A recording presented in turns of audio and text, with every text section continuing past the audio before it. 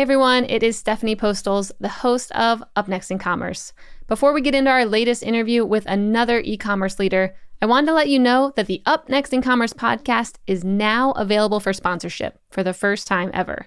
By partnering with us, your company will be connected to interviews with the most compelling founders, CEOs, VPs, and digital leaders in the world of commerce today. You have nothing to gain but thousands of followers and millions of impressions each and every month. Reach out to me at stephanie@mission.org to see how your business can benefit from partnering with our team at Up Next in Commerce. You own your website. You should be able to control everything that executes on your website. You should be able to protect your user experience. You should be able to dictate your user experience because it's your website. On the malvertising world, what we saw happening was if folks had ads on their website, they had lost control of the user experience. They had lost control of revenue because any bad actor could just buy an ad and take over the user experience and get you to spin the wheel. All right, we've all seen it, and maybe some of us have even fallen for the trick. You're on an e-commerce site and a big wheel of savings pops up, and this innocent-seeming discount offer is not so innocent. And it's actually doing damage to the end user, not only spinning the wheel, but also the site that the wheel pops up on. And I may even say that I've clicked at least once or twice on this and fell for it. Very dumb. The world of advertising and browser extensions has been causing headaches in the e-commerce world for years, and brands are constantly looking for ways to fight back and regain control of their websites. It was fun chatting with Matt Gillis, who's helping with that mission. Matt's the CEO of Clean.io. Clean.io offers real-time protection against malicious actors and code for some of the most trafficked websites in the world. On this episode of Up Next in Commerce, Matt and I walk through some of the methods that bad actors are using to install malicious code on e-commerce sites. And he dives into the nitty-gritty of why browser extensions like Honey and Wikibay are hurting the brand's bottom lines, and why some of those extensions are making marketing attribution nearly impossible.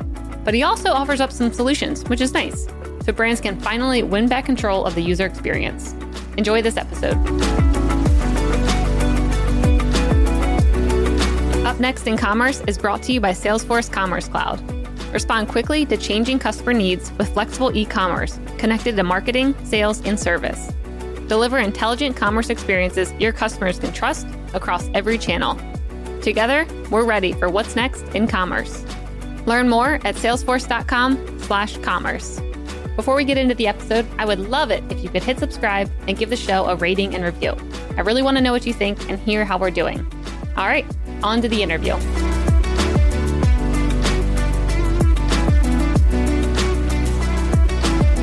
Hey everyone, and welcome back to Up Next in Commerce. This is your host, Stephanie Postles, co-founder at mission.org. Today on the show, we have Matt Gillis, the CEO at Clean.io. Matt, welcome. Stephanie, thanks for having me. I'm excited. I am very excited to have you here. We were just talking about how cool your background is, and I think that's actually kind of a fun place to start of where you're at in the world. And tell me a bit about your background. Yeah. Hey, so I'm in Baltimore, and we actually just took possession of this office in February, right before the pandemic. And so the irony is I've been here every day since the pandemic started, pretty much. By yourself? But I'm by myself. So we have 4,000 square feet.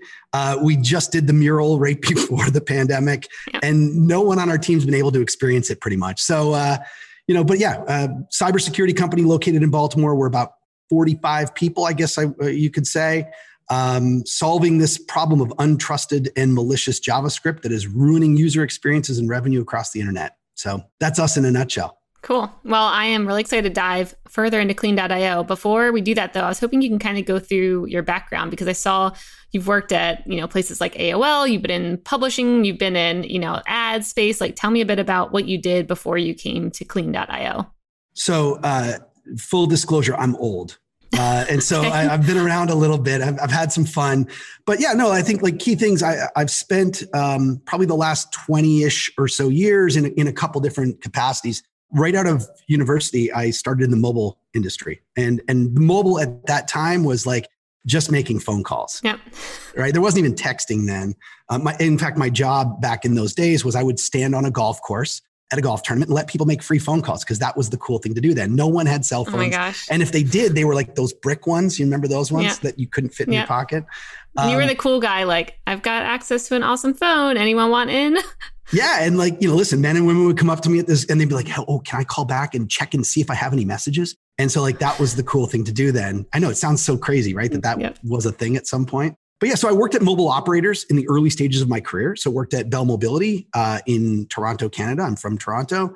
And then I moved down here to work at Verizon Wireless. And at the end of my tenure at Bell Mobility and my tenure at Verizon, I was focused on some of the services that you live by on your cell phone today. So this was in, kind of late 99 and then like the early 2000s of things like video on demand on your phone, playing games on your phone, downloading ringtones on your phone. I'm sure you did that. Ringtones. Right? Yeah, I miss those days.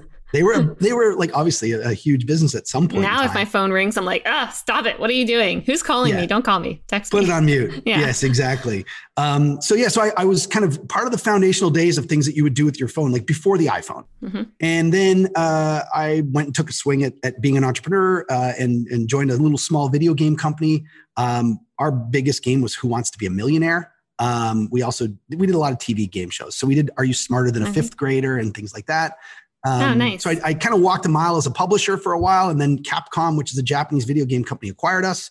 So I ran their publishing business for a few years, and I got to experience what it's like to be a publisher and how hard it is to make money. And that was kind of in those early days of the iPhone, where I say to people, like, you'll go and spend, $5 on this latte, but you won't pay $5 for, unlimited use of a game over a period of time. And this is back in like 2008, 2009. And so we had a real struggle, and people weren't wanting to pay for our games. They wanted them free, and free became kind of the thing on the iPhone. And so recognizing that struggle, I actually joined this company called Millennial Media, which was one of the earliest mobile ads platforms for app developers, helping app developers make money with ads. Some of our biggest customers at the time were like Words with Friends. If you've played Words with Friends, yes, ads in every game. So we were kind of one of the foundational tech partners with folks like Words with Friends and various other games across the internet and apps. Did that for 8 years through an acquisition with Verizon and AOL, and then we acquired Yahoo. So I ran the publisher platforms business at the combined entity of those companies, which was awesome. And one of the biggest problems in my time over that period was this thing called malicious ads, or like malvertising, as they call it. You probably are familiar with when you're scrolling away on your phone and all of a sudden it redirects you and says, "Congratulations, you won an Amazon gift card." And you're like, I didn't click anything or spin the wheel for your chance or fill out this survey. I did that once. I fell for it. Spin the wheel. I was like, ow. I spun Stephanie, it. I couldn't help it. Never spin the wheel, Stephanie. I only did it once, but afterwards I'm like, that was a bad call. Yeah. Why did I do that? Yeah. So it was a big problem in my past life. And there were a few folks that were solving this problem, and two of them were folks that I had worked with at AOL. When I left, it was called Oath at the time, which was Verizon Media now. I went and had lunch with these guys, and they told me that they were spinning up this company called Clean Creative and set to solve this problem of malvertising. And I didn't have a job, and it was getting too cold to golf. And so I said, "Hey guys, can I be an intern?" And so I came and hung around for a couple days a week. And I was like, "You guys are really onto something here," because this was a massive problem in my prior life. And so I said, "Hey, can I have the keys?" And they obliged. And that's how I'm here. Started as the CEO 2 years ago. And we've kind of been blowing it up ever since. That's awesome. Yeah, such a fun story. So what does your day-to-day look like now? And what's your best day in the office look like while you're there by yourself? Are you skipping around, bicycling around the big office? Like, what does your days look like? Oh, I do pace and I get my steps in over there. There you go. No, like day to day, we're a startup. So we're small. And so, as any of your listeners would know, at a startup, you do everything. And you take the trash out and you sign big contracts, hopefully. You raise money. You kind of like do run the gamut. So it's a little bit of everything. If you've worked at a startup, that, generally speaking, there's epic highs and epic lows. And so you have those days where you are the king of the world and you and your team are like high-fiving and celebrating. And that's a little different now because you got to do it all virtually. Part of being at a startup is you get that culture of everybody, generally speaking, being in an office like this. But we're a widely distributed culture now. We were before the pandemic where we, kind of had, 5 or 6 or 7 locations among all of our people. But now we have, 40 locations. It's just like any other gig, except, there's really no net underneath you. You're walking this tightrope and hopefully you get to the other side. Yep, I feel that. definitely feel that. It's fun though, right? Isn't that why you do it? Yeah. I mean, it's definitely really fun. Other times you're like, oh my gosh, people's lives are like, I'm responsible for so many lives. And then other days it's like, this is fun. So it's a good balance. So yeah, I mean, I won't lie. I had months of sleepless nights when we were raising money. We most recently raised our Series A, and we started raising it in March, right at the beginning of the pandemic. And all these people's jobs, like for me, the pressure was on me to make sure that we could raise money and continue on this mission. The reality is the people behind the scenes are the ones that actually made my job easy, because they're the ones that enabled me to go and tell the story of our massive revenue growth and our massive traction and our product market fit and all of that sort of stuff. It's startups are hard, but there's a reason that, many people, once you leave the big company and you actually go and take your swing, that that becomes the thing that you keep doing and doing and doing, because you like having that euphoric feeling. Yeah. Yeah. No, I definitely agree. And I mean, I think it's a good reminder too, like as the CEO at any company, to kind of like get out of your way and, hire a team that can support you and do things that then let you do the higher level things like selling, like raising money. So that's just a good point for, I think, a lot of business owners who want to kind of stay attached to, I've always been coding, or I always, did this part of the business. Like, need to step away and find people who can step in for you so you can go on to the next thing. Yeah. And focus on your strengths, right? Yeah. Like, don't try and overcompensate. And like really, we did this thing called Strengths Finder with our leadership team. And it was really about figuring out like, what are the strengths across this group of people that are practically leading the company. And you go, okay, well, I'm really good at this, this, and this, and you're really good at this, this, and this. Wow, we complement each other. I should continue to keep doing this stuff. And boy, we should just let you handle all of this sort of stuff. So hire a diverse team and hire people that are way smarter than you. Yes. You'll be successful. Yep. So how have you seen the digital security landscape change, maybe even over just the past year or two? Like, what new things are popping up? What should e-commerce owners be aware of right now that maybe wasn't happening last year or 2 years ago? I would say that, where we cut our teeth was in this malvertising space. And what it is malicious JavaScript that's kind of being injected into the user experience through ads. Mm-hmm. And, what we've seen is that the bad actors, the people that are doing it, are getting even more sophisticated over time. They have figured out how to get around, the systems. They've figured out how to get around the checks and balances. And we kind of stumbled into this e-commerce world where, we're protecting some of the biggest websites on the internet. There's 7 million websites that run our code. Probably many of the websites that you go to every day, either to get your news or, to read entertainment gossip or that sort of stuff. If you do that, I'm not saying you do, Stephanie, but yeah, like we protect all of those sites. Every single page view on those pages, we make sure that the user experience is protected and revenue is protected. Mm-hmm. What we started seeing, and by the way, in that world, it's folks that are, I would say, delivering malicious JavaScript. What we started seeing in the e-commerce world is there's this whole phenomenon of what I would call untrusted JavaScript. Now, in either case, the premise is you own your website. You should be able to control everything that executes on your website. You should be able to protect your user experience. You should be able to dictate your user experience because it's your website. Mm-hmm. On the malvertising world, what we saw happening was if folks had ads on their website, they had lost control of the user experience. They had lost control of revenue because any bad actor could just buy an ad and take over the user experience and get you to spin the wheel. Okay. Yeah. Only once, but it happened. Okay. Yeah. And so in the e-commerce world, what we've noticed is there's a lot of stuff happening on e-commerce sites, just like there is in any website, that is without the permission or without the authorization of the person who owns the site.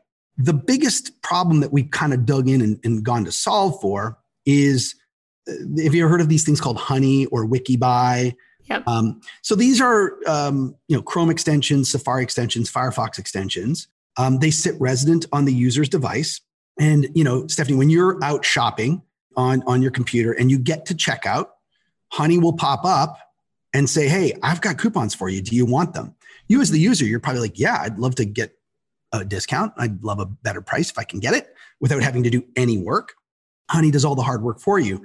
We think that that's not really in the best interests of the merchants because they own their website. And now someone is injecting code in and disrupting the user experience, disrupting your revenue. So just like it is in this malvertising world, the same phenomenon is happening over here. The difference is Honey is owned by PayPal. Wikibuy is owned by Capital One. So the folks that I would call like the quote unquote bad actors in this world are actually like Fortune 100 companies. Mm-hmm. They're folks that you would expect to be able to trust. And what they're doing is they're actually injecting code in to disrupt the user experience and disrupt revenue. And so that's the problem that we've gone out and solved. We just launched our product. It's called Clean Cart. And what it is it's a Shopify app, and it gives Shopify merchants the ability to protect their carts at checkout and make sure that they can prevent this sort of code from disrupting user experiences and revenue. So it really is giving control of the websites back to the merchants. Mm-hmm. Oh, interesting. So when you implement that, you just can't get coupons, or are there other pieces that it kind of protects as well? Or like the user can't see coupons from a Honey or something? Or are there other things that your app is also protecting against? So we're in, I would say, like the second inning of the baseball game. So early stages. What we're really focused on to start is blocking the automation of these coupons. So we don't want to block, you as a user going in and manually inserting a coupon. We think that's the intended use case. Mm-hmm. But what we think is unfair is that, someone is standing beside you at checkout and handing you a mitt full of coupons and actually not even handing them to you. They're actually like giving them and just like, scanning them all to make sure that they all have a chance to work. Yeah. If you think about this analogy, like the grocery store would never let someone come and stand beside the checkout and save you 30% off your grocery order while you're already ready to pay. Mm-hmm. And I think that's the phenomenon that we're trying to solve for in the earliest days, which is like, let's prevent the automation from happening. Let's not prevent people from manually inserting coupons. Let's give control back to the merchants because it impacts them in so many different ways. Obviously, it impacts them from a revenue loss perspective. I talk to merchants every day. Many merchants are complaining that these injections are like literally scraping and pulling 30% off of their cart value at checkout. Yeah. So someone who had a $100 cart, they go to checkout, Honey runs, and it knocks their cart value from $100 to $70. That's kind of bad for the merchant, especially if that person was going to convert anyway. Mm-hmm. The other key thing is Honey and Wikibuy and these other discount extensions have made it really hard for merchants to have discounting strategies that they can track. And so what's happening is that promo codes, are ending up in the wrong hands.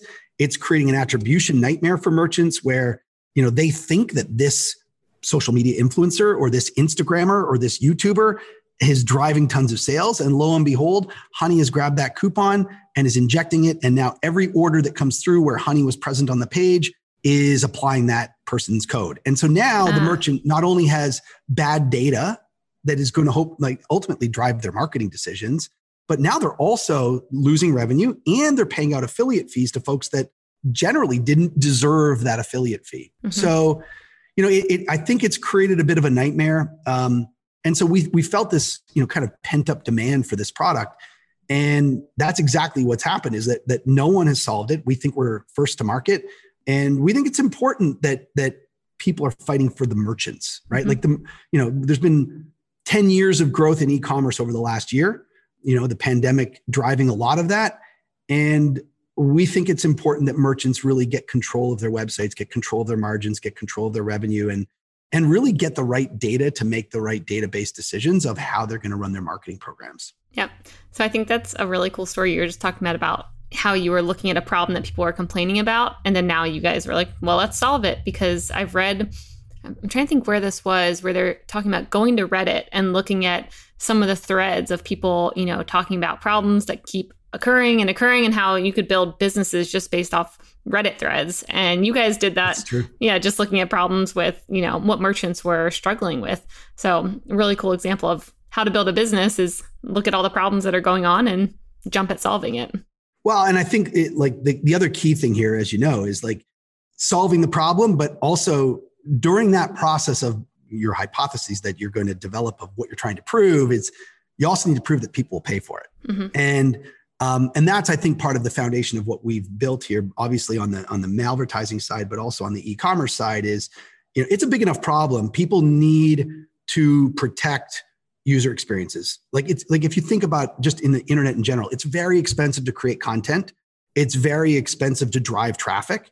And once you've done those two things, why would you leave it to chance that someone might come to your website and have a crappy user experience? Like, protect your user experience. It happened last week on the Harvard Crimson, on the crimson.com, where somebody was on the Crimson and they got one of these redirect ads that took them to this landing page that said, hey, you're a Verizon customer. Click here and take the survey and answer these 9 questions and you'll have a chance to win. And this user actually took to Twitter and said, hey, at the Crimson, which is, I think, their Twitter handle, you've got a crappy user experience. Like, why are you letting this happen? I never even saw a reply from the Crimson. But when we did some investigation on what was going on, like, they don't even have protection on their website. So, it almost feels irresponsible this day and age to not be protecting your asset, because your asset, generally speaking, isn't your, website. Your asset is like your users. And so protect your users, make them feel confident that when they come to your site, they're going to have a great experience. And so that's really what we've focused on, is just, delivering technology that solves a problem that people are willing to pay for, because obviously without that, we don't have a business. So how, like, when thinking about like the Crimson example, that's all from a bad ad being run on their website, correct? Like, someone was able to buy that ad unit, have bad JavaScript, and then that's when they were sent to that Verizon survey. Am I thinking about that right? You're totally thinking about that right. And what's interesting about the thread is that when this woman went onto Twitter and said, hey, this is what happened and here's a screenshot, there were a whole bunch of people that piled it on the thread of like, oh, here's what I think is happening. Oh, you have a virus on your computer, or, oh, you have a bad, extension on your computer, or whatever. Like, everybody had a hypothesis of what's happening. And so we actually went and captured the threat and reverse engineered it and said, like, here's exactly what's happening. And it's all coming through ads in that case. And there's so many great things of the open programmatic ecosystem, right? So programmatic media, being able to buy a single impression at a time, by a single user, real humans, real devices, real networks. Like, I'm having a one-to-one engagement with this person. And in the malvertising world, that's a feeding ground for bad actors, because they get to do the same thing. And quite frankly, they're better at it than any other advertiser out there, because they're the ones who know how to pay 20 cent CPM and buy an ad and actually get 100% click through, as opposed to the rest of the world that's just hoping that they get a 0.5% click through rate. And so, they figured out how to, buy that ad renders on your device. And then usually it's like an on-touch event. So like, when you actually just touch the device, they put a transparent overlay on your device, and like that turns into a click, or they'll auto click something on your behalf, or, however they decide to inject their technology. But yeah, it's as simple as that. And I think it's lucrative. Otherwise they wouldn't be doing it. They try to do it at the lowest possible level without getting caught. So if you think about like sophisticated marketers, what do? Well, you pick the right users, you maybe frequency cap so that you don't like lambaste them with ads, right? You want to like hit them at the right time with the right message and all that sort of stuff. And so these bad actors have figured out how to very elegantly and in a sophisticated fashion, they'll hit you with that ad. But the reality is they'll probably frequency cap you to 1, so you can't reproduce the experience. And that's how they evade getting caught in most cases. Yeah. Oh, that's very interesting. I didn't understand the whole back end of how that worked. I mean, I do spend a lot of time thinking about building incentives for advertisers, because we build up our own ad networks to advertise our podcast, and we bring on partners all the time. And it's really funny thinking through how to build incentives for especially newer, advertisers, when you might say something like, oh, we'll incentivize you based on a download. Okay, then all of a sudden you're getting all these like fake downloads. Okay, no, not downloads. We'll incentivize you based on consumption. Like, did someone listen to the episode? They wanted to hear it. And then you see, instead of actually having good people come through and consume the episode, the advertiser will say, okay, I'll pay you to review the ad or review the podcast, which makes it show that you were consuming it because you had to for maybe a minute to then be able to review. And it's always interesting trying to figure out, and these people maybe are not good actors, maybe, I'm not really sure, but it's always very interesting thinking like, how do you incentivize, people to do the right thing and actually deliver, and not try and always like get around the rules and, just like meet a number, which I'm sure a lot of the platforms deal with the same kind of thing. But it's interesting. You use the word incentivized, and that was like a dirty word in the early days, right? Yeah. Where like incentive, like most advertisers didn't feel that the word incentivize was a good user because they didn't truly have the intent to do the thing that you want because they were being paid or a bounty or whatever the thing is. Yeah. I saw the evolution of incentivized in my mobile career where it became really hard to get people to consume video commercials, like 15, 6-second, whatever that metric was. And in the games world, they figured out this thing and they actually rebranded it. Instead of calling it incentivized video, they actually called it rewarded video. No, and, I feel like that's a little more, I don't know. Well, listen, and so I talk about like one of the apps that I love is this app called Candy Crush. And I've been playing Candy Crush for almost 10 years now, I think. And when's the last time you played the same game for 10 years? It's that's never. impressive.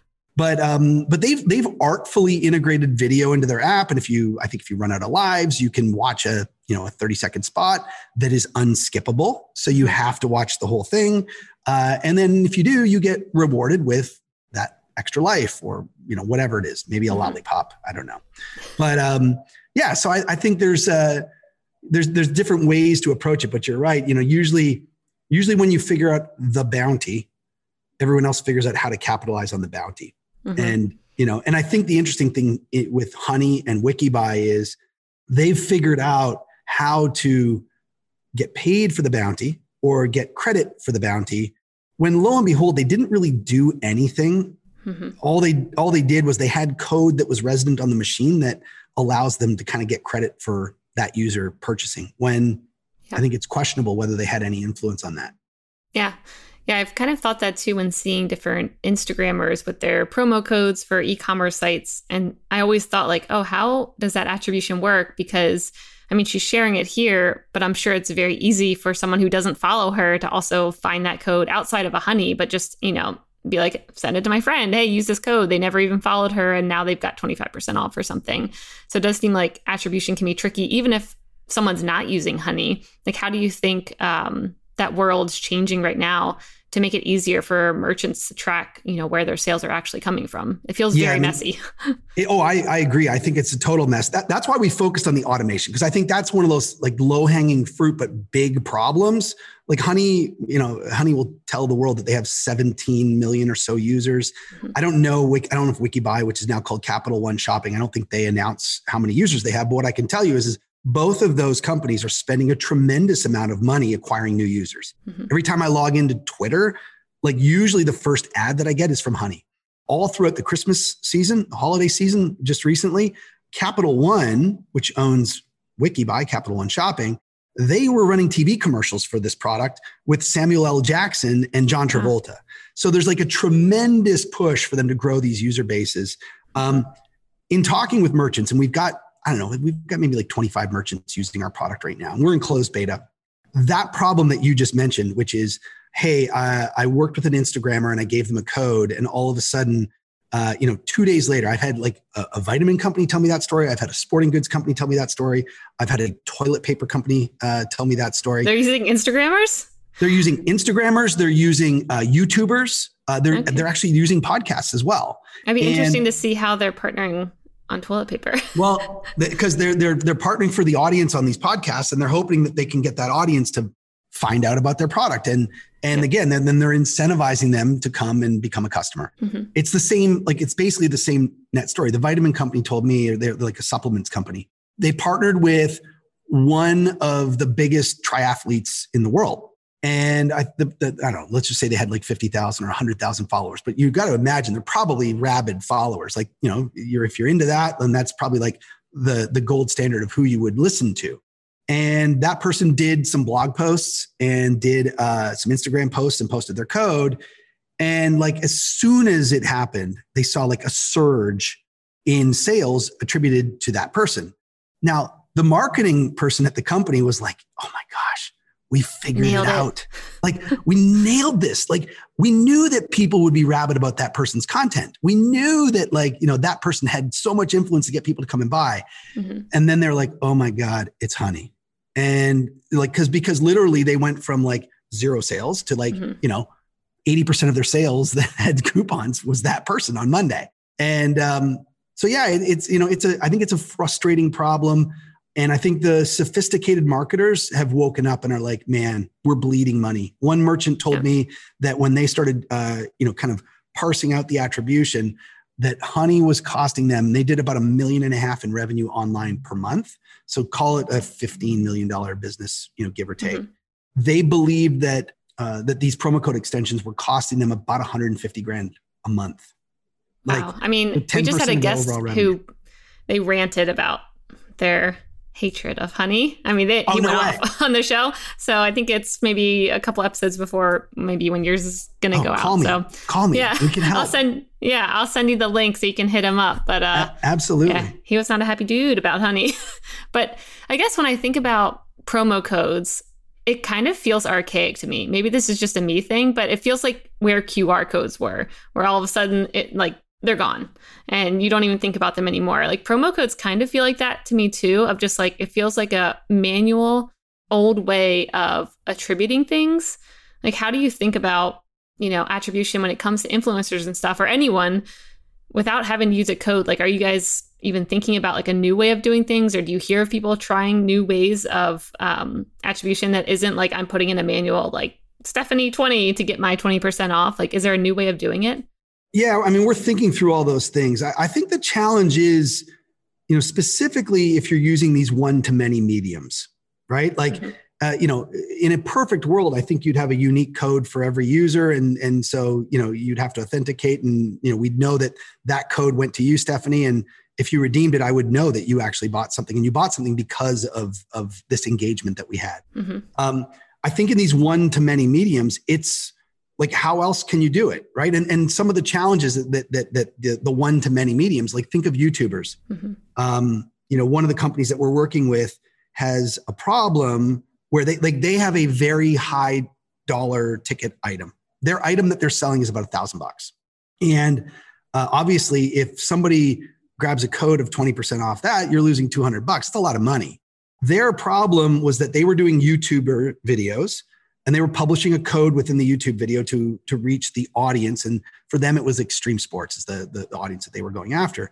Like literally the next day, and I don't know if you know how honey works. If you have honey on your machine, the very first thing that honey does is it scrapes out anybody who manually puts a code in.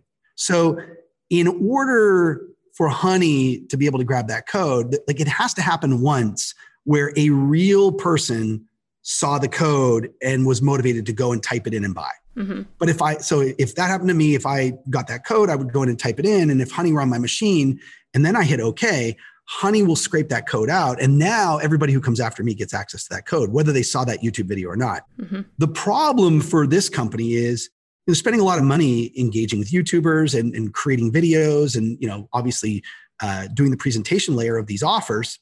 Well, once honey gets a hold of the code, and what they've also found is that honey and the other extensions are not very merchant friendly. Like the relationship between honey and these merchants is actually quite adversarial. And so it leaves them with no other option. I guess like the two options. One, you just keep running your YouTube thing and you resign yourself that you're going to be paying out a 20% discount to everybody who comes that has honey, which that stinks. That doesn't feel right. Or you need to reach out to the YouTuber. You need to recut the video. You need to recut the voiceover. You need to change, you need to kill that code. You need to put a new code in.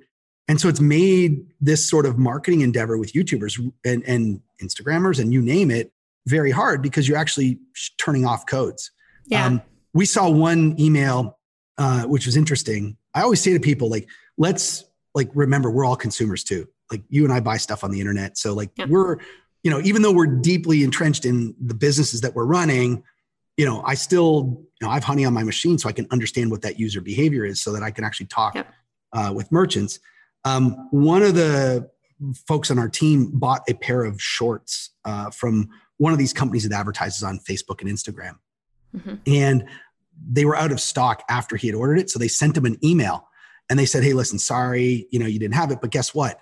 Here's a code, you'll save X percent, but please make sure you use it within the next 48 hours because honey has been grabbing our codes and we're going to shut this code off.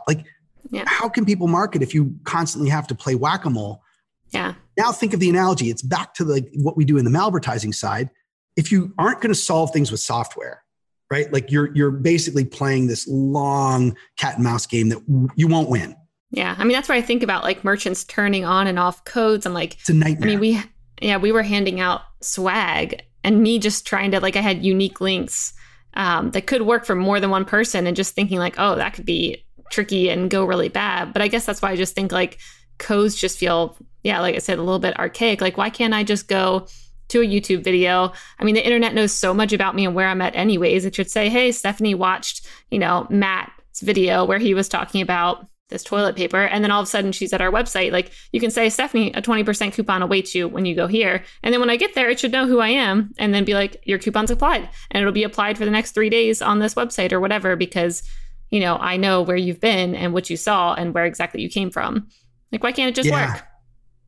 I mean, I wish it was all that simple, right? Yeah. But I think, listen, we are taking like obviously a technology solution to what we think is, a longstanding and challenging problem.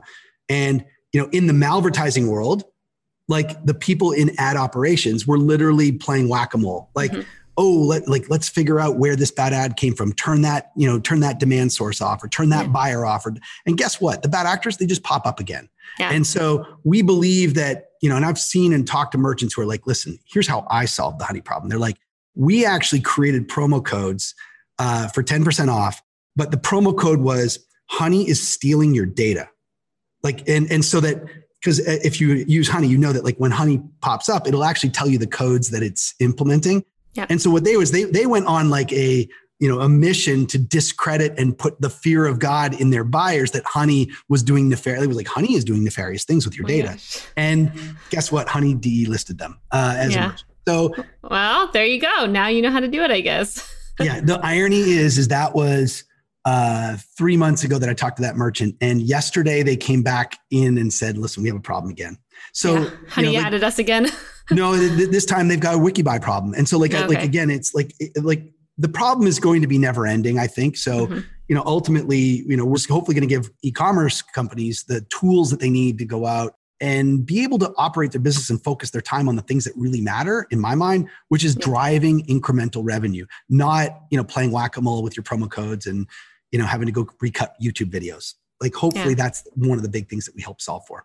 That's cool. Yeah. I mean, I do like the idea of that one merchant you were mentioning where they said, oh, if you act within, the next 48 hours or whatever, like it'll only last this long. I just had a guest yesterday who said that I think it was either Burger King or McDonald's made it so if you're within 20 feet or something of a McDonald's, they would send you a code and say, you have 5 minutes to get to a Burger King to get a free burger or something. And I'm like, that's interesting. That's a good way to make people act, quickly. And if something's expiring, I know I act a lot quicker. But I mean, of course, solve the problem. That's like number one. But I do think that's an interesting marketing tactic too. And make it measurable, right? Like that. I think that's the key thing is that, I often say what gets measured gets managed. And so hopefully what we're doing is we're like taking one of the things out of the equation that is making measurement really challenging for merchants. Mm-hmm. Like, because again, using the triathlete example, like, yes, the marketer was high-fiving the rest of their team going, we finally solved this. And then when they actually looked at the data, they were like, damn it, I guess we got to go back to the drawing board. So, yeah. It's also just so tricky too, knowing, how much of those people would have bought otherwise or not. So even looking and being like, wow, we have all this, attributed to this one promo code, and maybe it was because of honey. But how many of those people would have bought if there wasn't some promo on there? It's just hard to know. We're solving that problem. And so, we're giving merchants, some deep analytics on exactly what's happening on their site. Because we think that there's a blind spot there where they don't know, like for instance, how many users actually came to your site that actually had an injection like capability, like one of the extensions of, Honey, Wikibuy, Piggy, Amazon Assistant, you name it. So we give them that lens. And then we give them the lens of what were all the promo codes that they tried to inject? What was the most popular promo code? And stack rank those things. And then going deeper down to conversion rate. And guess what? What we're seeing in these early days is that when you block Honey and Wikibuy at checkout, the vast majority of users actually still convert. And so that to me is like the icing on the cake, which is, hey, guess what? Like you take control back of your website. You take control of your margins. You take control of your revenue. Yeah. You now have the data you need to be able to go out and do incremental marketing, drive incremental sales. We think that's pretty powerful. Yeah. I mean, that makes sense. I've heard a couple of times that also discounts don't matter as much as you would think, and how I think they were talking about, they did a study between like 10% off and 20% off. And actually they were kind of the same when it came to like consumer happiness. And what can be worse though, is if someone has the ability to go in and put a promo code in or something, and then it doesn't work. I don't know if you remember those days of just like going to the internet, promo code for Macy's.com, and like trying out 10 different promo codes and all of them failing. I was way more unhappy then, than just not having one at all, like just buying at full value. Let me tell you, like the opposite of that, which is the worst case scenario. And one of our merchants experienced this, and that's why they're using our software. They're in the home interiors space. So they do like drapes and, carpets and wallpaper and all that sort of stuff. And they were trying to build favor with interior designers because they wanted interior designers to know their site and know their stuff and all that sort of stuff. And so they did a very exclusive, but unfortunately, a promo code that Honey got a hold of that gave interior designers 50% off. Well, lo and behold, as soon as one designer used that code and also had Honey on their machine, that code then got swept up into Honey, and every order that had Honey was now getting 50% off. Their customer service nightmare was that they couldn't afford to give every consumer 50% off. So they actually had to cancel orders. Believe it or not, they called customers and said, we can't honor your order with that coupon because that coupon was not intended for you. Created a customer service like nightmare for them. And that's what they want to do, is they want to control their user experience. They want to control their revenue and their margins. So kind that's horrible. Got out of control. Yeah. But think of that disaster of having to call someone and say, hey, I know you wanted to spend $500 with me, but only pay me $250. I can't give you 50 off, but I can give you like 15 off. That's kind of what you were probably entitled to. So anyways, it's just trying to get, control back in these merchants' hands and let them, control their destiny. Yeah, I love that. When thinking about back to the malvertising piece, how much do you think it's on the publishing platforms? Like, is it their responsibility to make sure, that they continue to increase their efforts to make sure bad actors aren't out there anymore? I mean, I know they're probably doing a lot. A lot of people like to hate on the publishing platforms, and, they want them to always do more and more and more. And I wonder at what point is it maybe on them or maybe not on them anymore to like continue to try and track those bad actors who, like you said, are kind of popping up here and then they shut down and then open up a new account and do one-off things and then shut down again. Like, how should we think about leaning on the platforms like that? I say to folks, like the value chain in that industry is actually like quite wide, right? And so from the bad actor who's putting their hands on the keyboards to the consumer, there's a whole bunch of players in the middle. I think it's on everybody, to really have defenses in place and to make sure that they're protecting, so if you're at the front end, if you own the demand side platform that the bad actor is using, you need to have your own checks and balances to make sure that you're not bringing in malicious buyers. But like all through that value chain, I think the onus is on everybody. But at the end of the day, what I say is like the only person that can be responsible to that end user is the publisher. If you are, pick your publisher. If you are, Fox News, or you're the New York Post, or you're the Washington Post, like you're the one that has that ultimate relationship with Jenny or Johnny consumer who is like, surfing your site and consuming content. So you're the last line of defense. You're the one that created the site. You're the one that drove the traffic. You're the one that is using ads to monetize your traffic. It's really on you, I think, ultimately. Now, the publishers, all those folks that I named, and there's millions of them, they all want to look upstream, and they should. And they should hold everybody accountable upstream. But I think they're the ones that are really that last line of defense. Because the customer, like if you go to one of these sites and you have a crappy experience, you don't really care that it came through an ad. Like the woman with the Harvard Crimson last week, like she didn't know the origins of why it happened. She just knew that when she went, and here's the other crazy thing. She knew that when she went to the Crimson, she was delivered a crappy experience. Now, the crazy part, first time we've ever done it, we actually did a private webinar with the end user. And because we wanted to explain to her, here's exactly what's happening. Yeah. She told us this story. She said, like, listen, I use ad block. And obviously, like, the risk to publishers are if you don't create great experiences, your users are going to start using ad block. What she said was, in the desire to get real news and in the desire to really understand what's going on in the world and in the desire to actually make sure that real news publishers are actually getting compensated, she turned her ad block off. Got it. And this is what happened. So, like shame on the Crimson for not delivering a great experience, because guess what? Now that user's like, I'm not turning ad block off the next time I come to your site. You're not going to get paid for the traffic that I'm going to generate. So again, it really goes back to the publishers. The onus is on them.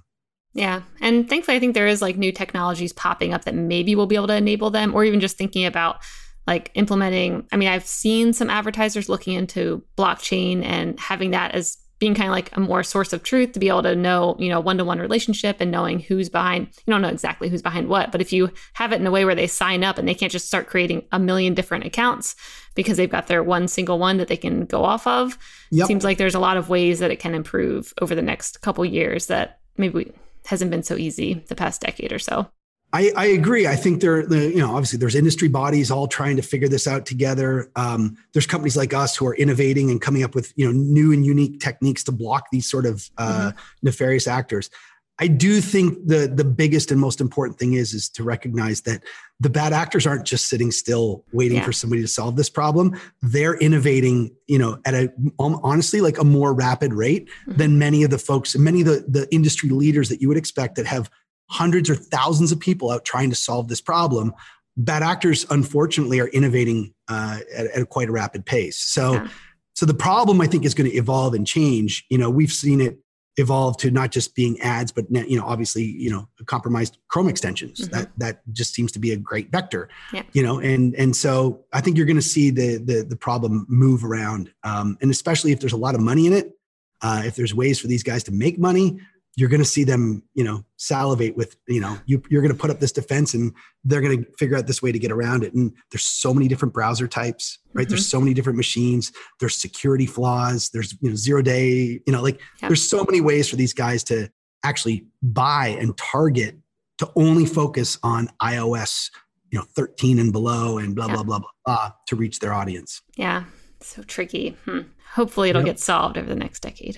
Cool. Well, with a couple minutes left, let's move over to the lightning round. The lightning round is brought to you by Salesforce Commerce Cloud. This is where I'm going to ask you a question and you have a minute or less to answer. Are you ready, Matt? I am ready. Thanks. All right. First, the harder one. What one thing will have the biggest impact on e-commerce in the next year? Listen, I think it's been the gold rush for e-commerce merchants over the last year, right? So in many cases, I talk to merchants, they're like, it was raining money last year. Sales are up, 5X, 10X, who knows?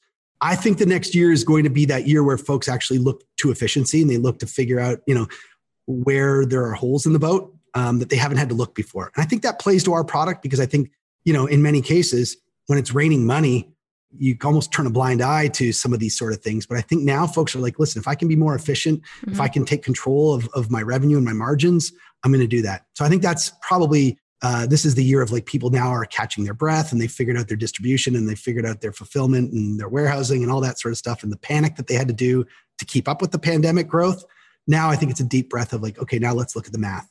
Yeah, I agree. That's a good one. What one thing do you not understand today that you wish you did? I think the affiliate landscape is complex.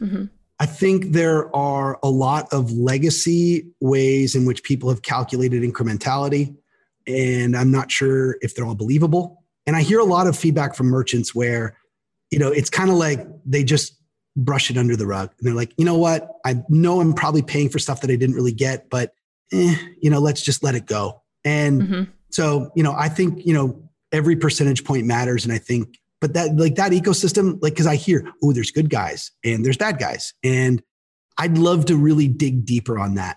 And I think that's a big opportunity for us as a company. Yeah, that's a good one. What's the nicest thing anyone's ever done for you? Wow. The nicest thing that anyone's ever done for me. I like to go deep. That's a deep question. I think I've been fortunate throughout my whole career in that I have been given opportunities that I probably wasn't ready for. And by the way, that I had never been a CEO before I was at this company. And so, who knew that I'd be able to do it? But I think it actually starts like way back to when I first graduated and I was seeking my first job. And I had a mentor that took a risk on me and gave me my shot. Mm-hmm. And I worked my butt off, and hopefully that translated and he and she felt great about what I was doing. So I think like the nicest thing, I've just been given opportunities that I don't think I deserved. And hopefully I earned that respect and trust over time. That's a good answer. If you were to have a podcast, what would it be about? And who would your first guest be? Wow, that is it. This lightning round's hard. Good. Come on. It needs to be. Stephanie, if I were to have a podcast, I'm like I love like gadgets. Mm-hmm. Like I love like little, like I'm like one of those guys that buys like the infomercial type stuff. That's great. I bought one of those rotisserie Showtime grills 20 years ago. I still use it. Worth it. So yeah, like, I don't know. Maybe it could be like, interviewing people who've built made for TV products and really understanding the backstories behind how they came up with the idea and how successful they were. And God knows how much money we all made them. Oh, that's good. We had Kevin Harrington on the show. He was like the original OG shark in Shark Tank. And he did he basically made the infomercial. And it was very interesting hearing his perspective of how it started, where it's at now, and Shark Tank. And yeah, it was like, I'm fascinated by that. Yeah, I'm fascinated by that ecosystem. It's super cool. So yeah, and by the way, I always do like buy one of those like stupid things for my wife for Christmas, and she hates me for doing it because she's like, "You're just burning money." Like I had fun buying it and watching the infomercial at 2 a.m.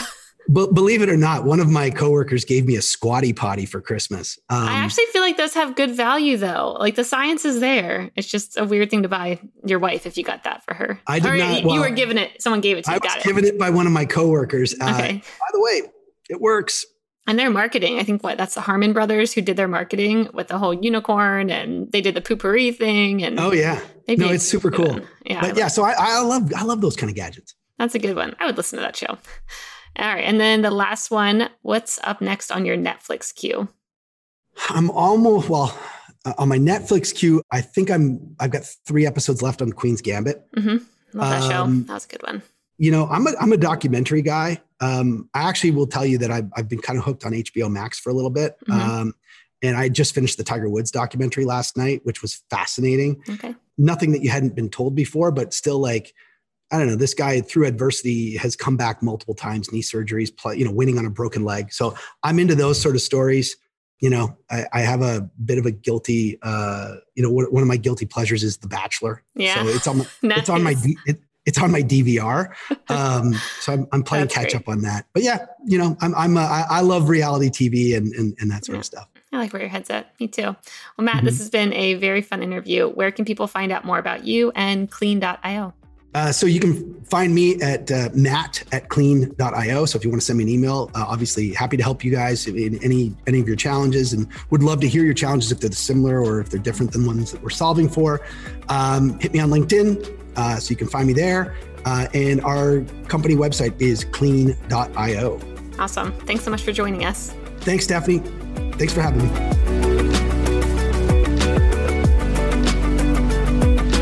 Hey listeners, thanks for tuning into this episode. I hope you enjoyed it as much as I did. If you haven't already, please subscribe, rate, and review this podcast. It helps spread the word, and I would greatly appreciate it. See you next time. Up Next in Commerce is brought to you by Salesforce Commerce Cloud and created by the team at Mission.org. Subscribe now at Apple Podcasts or wherever you listen to podcasts.